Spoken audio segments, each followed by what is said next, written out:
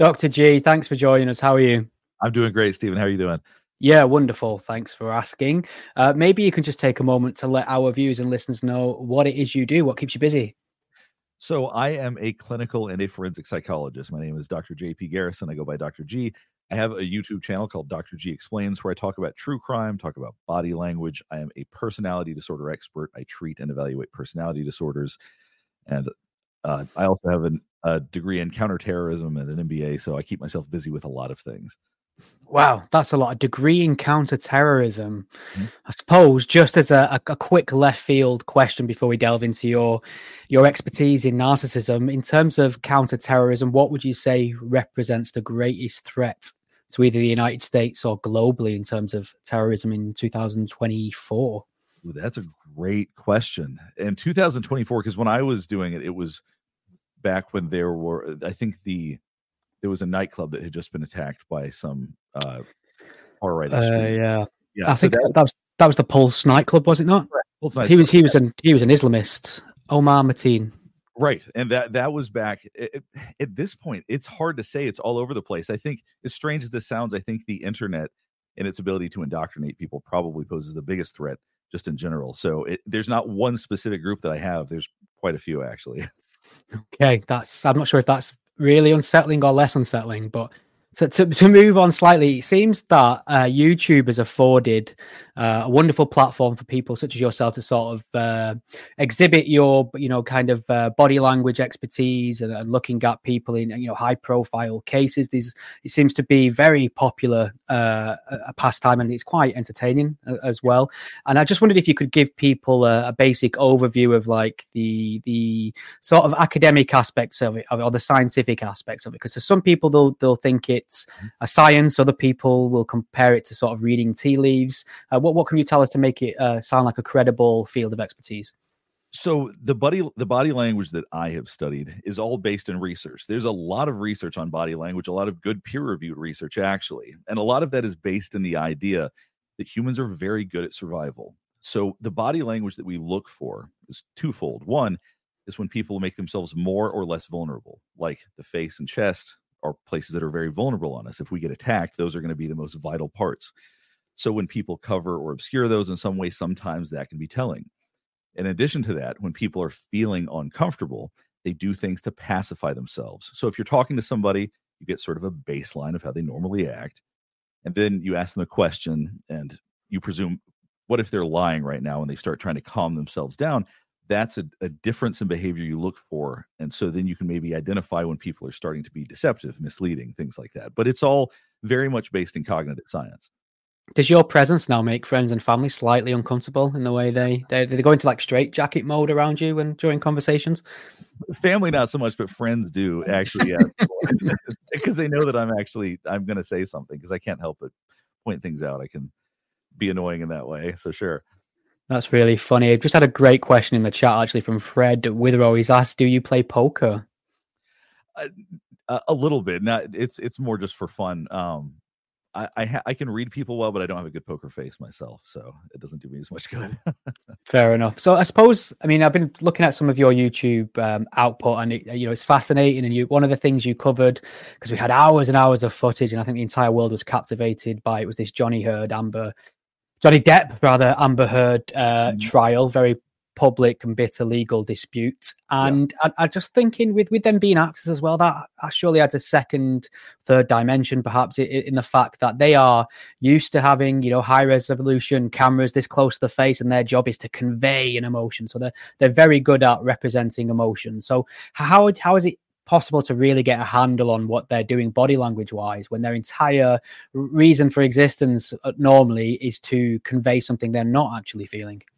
It's much more challenging. That's a great point. So people that are really practiced at acting, lying, trying to convey emotions that they aren't necessarily experiencing are going to be much harder to read with body language, because what we're looking at is a manifestation of emotion or an attempt to soothe emotions. So actors can be better at that, but you also have to be a really good actor to pull it off convincingly, and not everybody is, even actors. So sometimes they get things a little bit wrong, and when people start getting anxious, or when people are on the stand, like in the Johnny Depp Amber Heard trial, when they were pressed and anger or other emotions would push through that would sort of overwhelm what they maybe wanted to portray. You could see a different dimension than maybe what they were trying to do. What I mean, let's. I mean, I know it was a while ago, but people are still very fascinated in this couple and this case. I mean, just focusing on Johnny Depp perhaps for a moment. What are some of the things that jumped out about you that you managed to get from his body language, which you thought that's interesting, that conveys something that's quite revealing? I'm trying to remember myself. Some of it is, I thought people were a little bit soft on Johnny Depp. So I actually covered Johnny Depp a good bit because people were more focused on Amber Heard, which there was plenty to cover there, don't get me wrong, but people didn't focus as much on Johnny Depp. And there was one of the things that it seemed that he would do, at least my observation was, it seemed that he would talk down to attorneys in a certain way. He would try to make himself seem sympathetic at times when it didn't really make much sense. And he would be patronizing at other times. There was body language that suggested that suggests a certain level of haughtiness and things like that at times. Yeah, I caught that as well, for sure. And in terms of Amber Heard, I mean, she seemed to have the worst deal publicly. Even before the verdict, a lot of people would turn on her. There was a lot of memes going around mocking her insincerity, pointing out the fact that she's an actress and not a particularly good one, was the kind of uncharitable conclusion people were making. What did you make of her?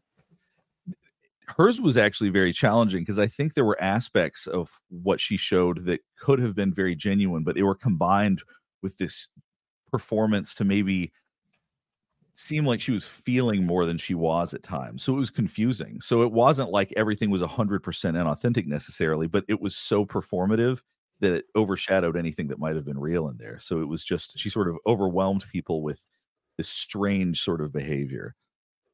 Yeah, I mean, is there a higher correlation with narcissism in the entertainment industry and celebrities? And if so, what in your view would explain that? 100% there is, because it attracts people that think they're special. So part of understanding narcissism is understanding that the cornerstone of narcissism is grandiosity. It's people that genuinely believe they are better than other people. And so that is going to, people like that are going to gravitate to politics, to acting, to places where everybody can see how special they are because they feel it. So you're going to have a disproportionate number of narcissists coming out of Hollywood, no question. And I suppose, and for narcissists has this really grand opinion of themselves. I suppose that, they feel that they are special in some way, as you've pointed out, they can do no wrong.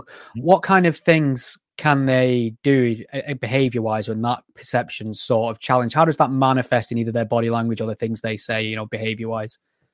So one of the things we see with their body language, they'll invade other people's space. They will be very expansive. They will try to be the biggest person in the room.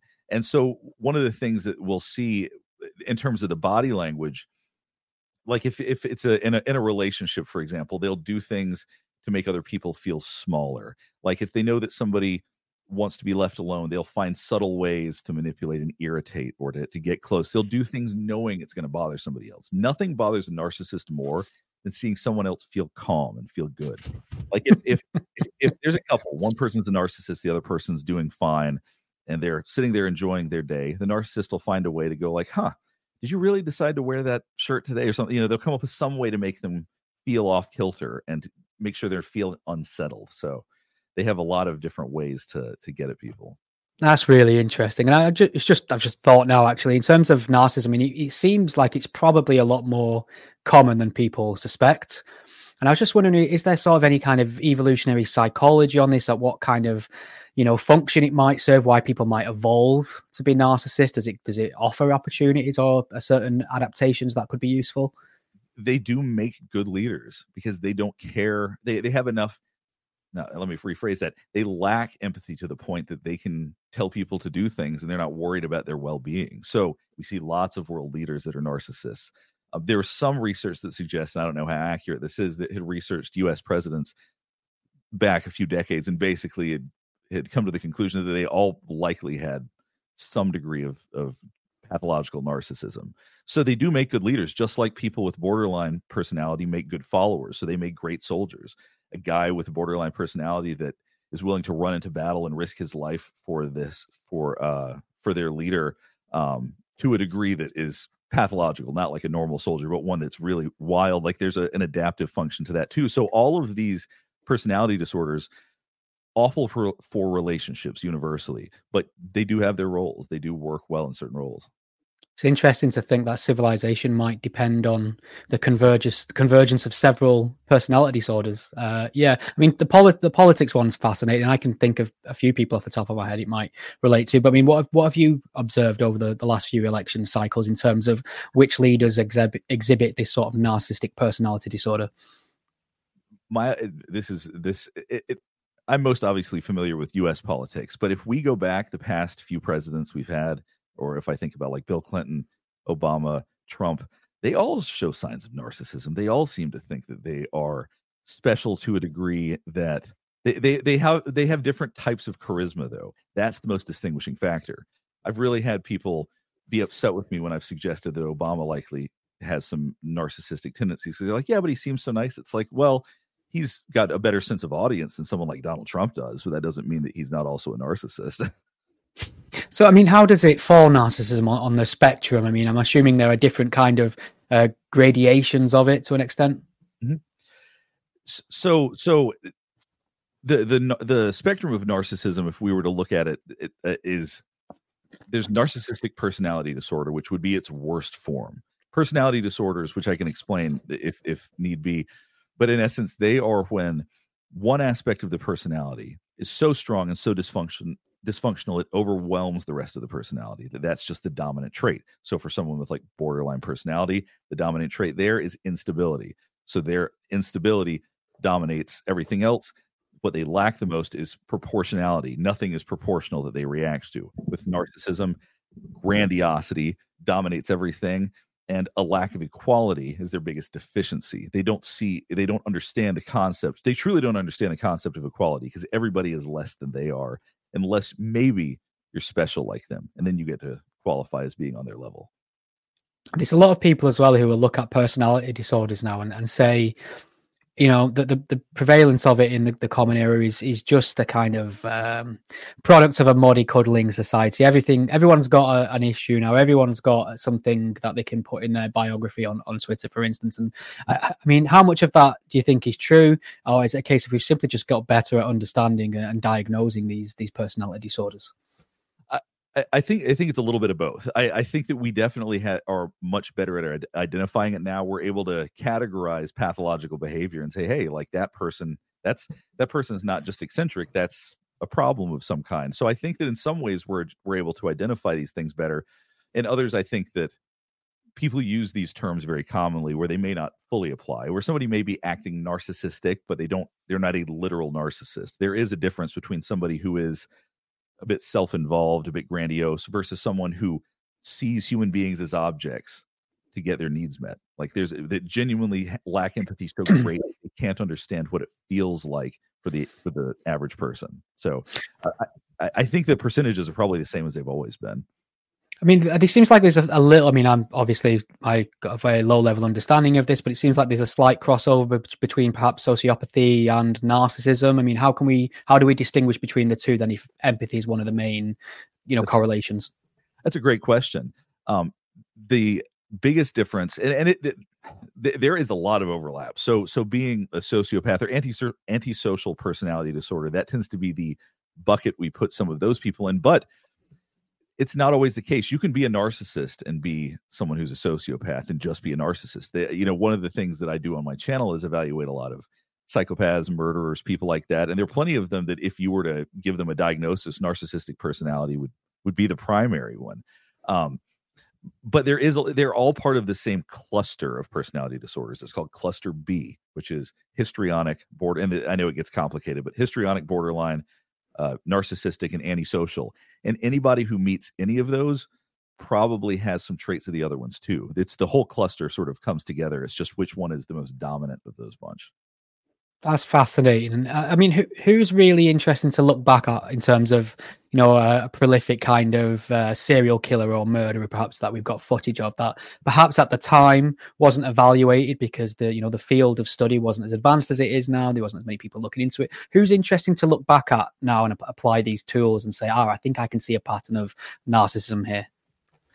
One of the guys that I think is most interesting, there was a serial killer that, like every horror movie in the 80s was basically based on this guy named Edmund Kemper. He was an American serial killer in the early 70s, otherwise known as the co-ed killer. Extremely charismatic, kind of nerdy, but for whatever reason, very likable. And the things that he did are beyond description. I won't go into any of them now because they're truly awful. Like, he was beyond, he's as bad as any human being I can think of. But when you watch him talk, you kind of want to like the guy. You kind of get drawn in by him. And part of what I try to do on my channel is explain to people how to not get drawn in by this stuff, because it's hard sometimes not to like a charismatic narcissist. You want to like them because they make themselves likable until you're in a personal relationship with them, and then you realize, okay, this is not so great. But superficially, you want to like these folks. But yeah, Edmund Kemper is a good example of that. I will definitely add that one to my list. That's not something I'm familiar with. I suppose in terms of that, charismatic killer, I think Ted Bundy probably had a bit of that. So, I mean, that's interesting to me how you say you spend a lot of time trying to school people on how not to be sucked into that kind of thing. Because I'm a people person. Whenever I meet a person, I want to like them. I want to, be happy about being in this person's presence. They have to do quite a bit for me to not like them. So how would you kind of help people guard against people who've got like a narcissistic traits?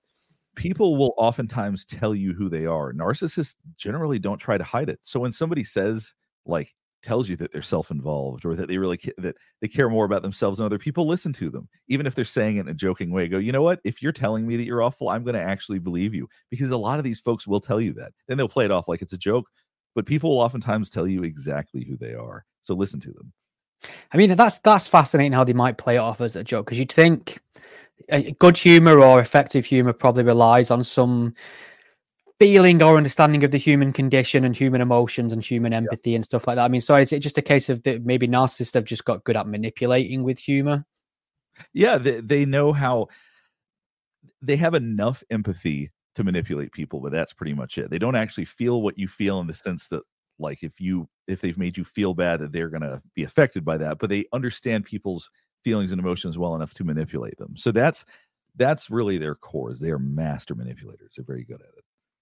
So I don't know if this is somebody or somebody's rather you've been keeping an eye on, but we had a huge, in the UK rather, a huge fascination and media circus around Meghan Markle and the other one, whose name's just eluded me, Prince Harry, of course. This is, you can tell I'm a big monarchist. And they were not particularly popular in the UK, and then they went and moved to America. Sorry about that. And they have also been at the center of a lot of American media interest as well. A lot of people are specifically looking at Meghan and reading certain things. She's obviously got the actress background. Is this somebody who you've looked at all in this regard? I haven't looked at her a lot because I focus so much on true crime. There's certain people that and this sounds kind of strange, actually. There's certain people that I see that bother me more than some of the murderers and psychopaths. Oh, wow. So I haven't followed a ton of it. There are aspects of Meghan Markle, just from the bits I've seen, because like I said, I haven't followed it closely, so I haven't done this thorough analysis. But there are aspects of her that sort of immediately feel that don't feel genuine, and a lot of us pick up on that very quickly. Humans are very good at figuring out if somebody's being authentic, and there's something even in passing about her. And once again, this is not some sort of deep analysis. This is just my passing observation that feels inauthentic. Yeah, I would tend to agree on that for sure. And you started this conversation when we briefly touched on counter extremism by pointing to the issue of social media and what that's creating, and what frightens me particularly about is the fact that it doesn't matter what view you have or how extreme it is or how untethered from reality it is, you can find enough people online who will reinforce that view and be part of your tribe, and you can kind of live in a little echo chamber of any flavor. And I was just wondering what sort of thing what's that doing, social media, to our mental health, and how does that relate to narcissism? It's not doing much good for our mental health. I can say that for sure. I don't mind the concept of social media, but exactly what you're talking about is happening, which is that we're taking bizarre or illegitimate positions, and you have enough people that agree with it, that then you have an echo chamber saying, yeah, your completely stupid position is great. You should just follow this position to eternity. And then people do, and then they no longer can function with other people. So we see it's the vast majority of people that interact with social media. I think it's fine, but there is definitely percentages of people that are pulling getting pulled to the extremes in a variety of ways. Left, right, I would say it's center, but if you're center, you're not getting pulled anywhere. But that are on the far degrees of the spectrum politically and otherwise. And we are seeing, I think the vast majority of us are fine with social media, but when you take people that are vulnerable, that's really the key issue. Is if somebody's vulnerable, it can pull you in ways that can be very destructive.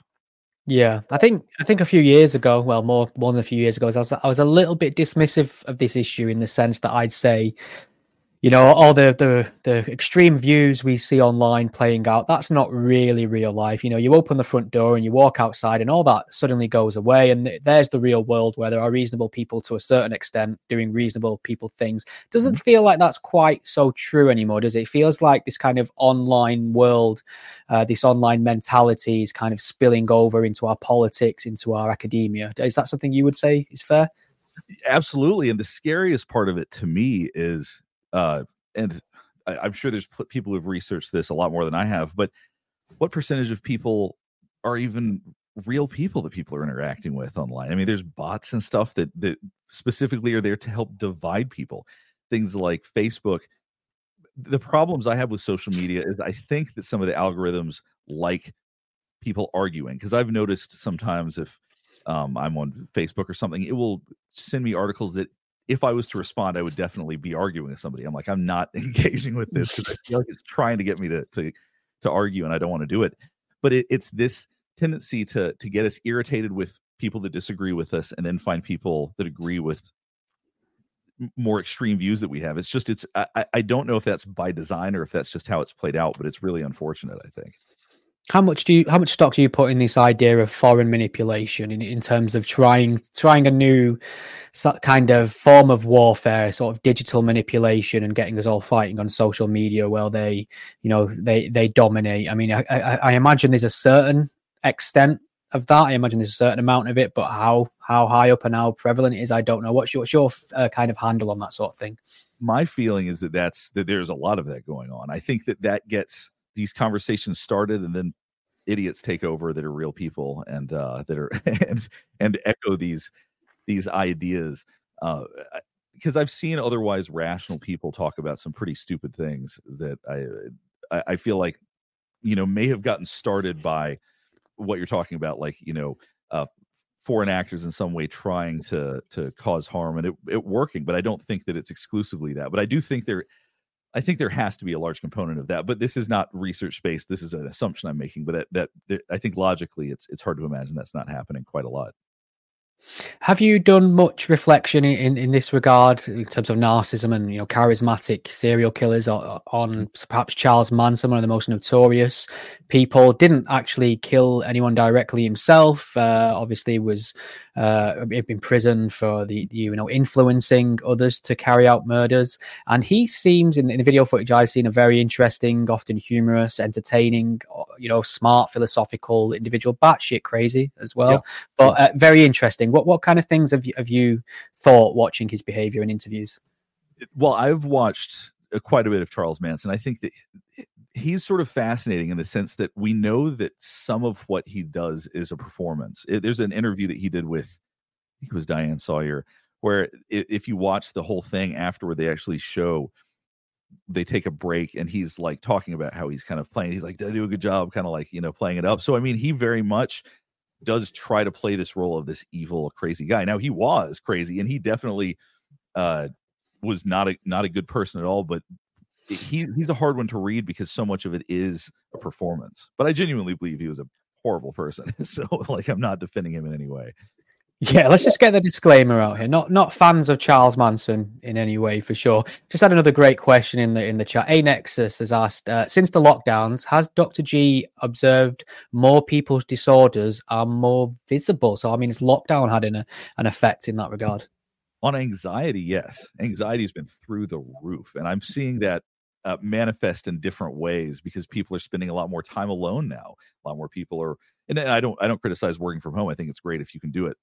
That's not a bad thing. But I am seeing when people, particularly that are living alone or that don't, not partnered up or don't have families or whatever, that are just by themselves, like, the vast majority of hours of the week, it's making anxiety worse. So I definitely think that at least for anxiety and depression as well, we're seeing an uptick of that ever since the pandemic started. So yeah, that makes sense. And just getting back to this problem of social media and falling into silos and perhaps going down conspiratorial routes and going too extreme left or right. What's the solution to this? Because it seems like social media as a phenomenon in human civilization is a very new thing. It's in its infancy. We all quite don't know what we've got yet in that regard. We don't quite know the extent of the damage it can cause. Is this something that needs to be taught in schools in terms of how to manage screen time, or do we need more emphasis on critical thinking, perhaps, so that we can spot fake news and conspiracies and things like that?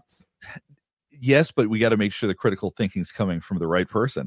Therein lies the issue: is what type of critical thinking do we use? I think critical thinking is extremely important, but at the same time, okay, let me explain it this way: the smarter somebody is, once they believe something ridiculous, the more they will defend it. And so we have people, even very good critical thinkers, who believe things that are completely ridiculous and will defend it tooth and nail because they know that they're smart. They're used to critically thinking. So once they've become convinced of this, then they double down on something that might be totally wrong. So it's very hard. But yes, we need to critical thinking, and teaching critical thinking is extremely important. I don't think less screen time is necessarily the solution, because I don't think that's inherently the problem. I think the problem is that we need to feel comfortable saying to extreme voices like, that's extreme, I'm not going to listen to you. That's the solution, is to take extreme voices and go, okay, that's an extreme position. I'm not interested in that. So getting a little closer to the center, I think, is probably the solution. Okay, so you spent a bit of time obviously looking at Johnny Depp and Amber Heard in the past. Is there anyone else in the public eye who's in the entertainment industry who's caught your eye recently? You thought this person is worth observing for certain reasons? Oh, that's a good question. There's a lot of people in Hollywood that and I'm not trying to sound negative here, but I just don't like. There's people that just give me a bad vibe. Somebody name and shame. Sorry, say that again. Name and shame. Yeah, right. Well, now one person, and just to be super, super clear what I'm saying here, I was watching Jimmy Kimmel and Aaron Rodgers talking about like all this Epstein stuff. This is not related to any of that, because this goes far back. But like Jimmy Kimmel, for example, is somebody who I have a distinct dislike for. I don't like the energy he gives off. He feels like sort of a hypocrite. Like there's certain people that I just don't like. Ellen was like that too. I did not like her from the beginning. It was no question that once people started saying things about her, it's like, yes, obviously she is like this. Once again, she seems to have worn it on her sleeve that she seems to be that type of person. So I was no shock that when people were like, yeah, she's really mean, we don't like her. There's a number of people in Hollywood that give me that feel, but Jimmy Kimmel's the first one to come to mind just because I've been seeing him in the news. But I don't think there's anything related to him in the Epstein stuff. That's totally immaterial to what I'm talking about. Yeah, I think the other Jimmy does that for me. Jimmy Fallon, I find him very insincere. Yeah. Okay, so in terms of, I'm really fascinated by this idea of social media, and I think, is there a case to be made in some way that perhaps the data accrued over social media over the last decade might be one of the biggest case studies we've ever had in terms of data for kind of personality disorders and things like that? There seems to be a high correlation with very online individuals and personality disorders, in my experience. Absolutely. The question is if we're to get good research on it, we also need to know in what ways, and let me figure out how to phrase this, but in sort of how the engagement's been manipulated by the people who run it. Like Twitter, for example, is just a cesspool, pretty much. Not always, but I mean, there's plenty of good people on there, but somehow when I would get on there, it just seemed like just angry, vicious people just attacking each other half the time. And so it's like, was that by design, or is that just because people are angry and vicious, right? So if we can know sort of if these are just pure interactions with people and all that, okay, to answer your question more cleanly, yes, there's a ton of we can understand more about the human condition than we've ever been able to if we could collect all this data from social media. But that also includes being aware of, that they want us to argue and engage with each other. So that adds to it. Excellent. Well, Dr. G, this has flown by. If people wanted to find out more about you and more of your work, where would they go? drgexplains.com is my website. I've got some content on there that if people are interested, and I have a couple of courses. I have a course on body language, but Dr. G Explains on YouTube is the best place to find me. I'm always creating new content, analyzing mostly true crime, but sometimes other things as well. Talk a lot about body language and narcissism and things like that. So yeah, right here on YouTube is the best place to find me. Wonderful. It's been an absolute pleasure. Thank you very much for speaking to us. You bet. Thanks for having me. I appreciate it. Take care. All right. Thanks. Bye. Thank you.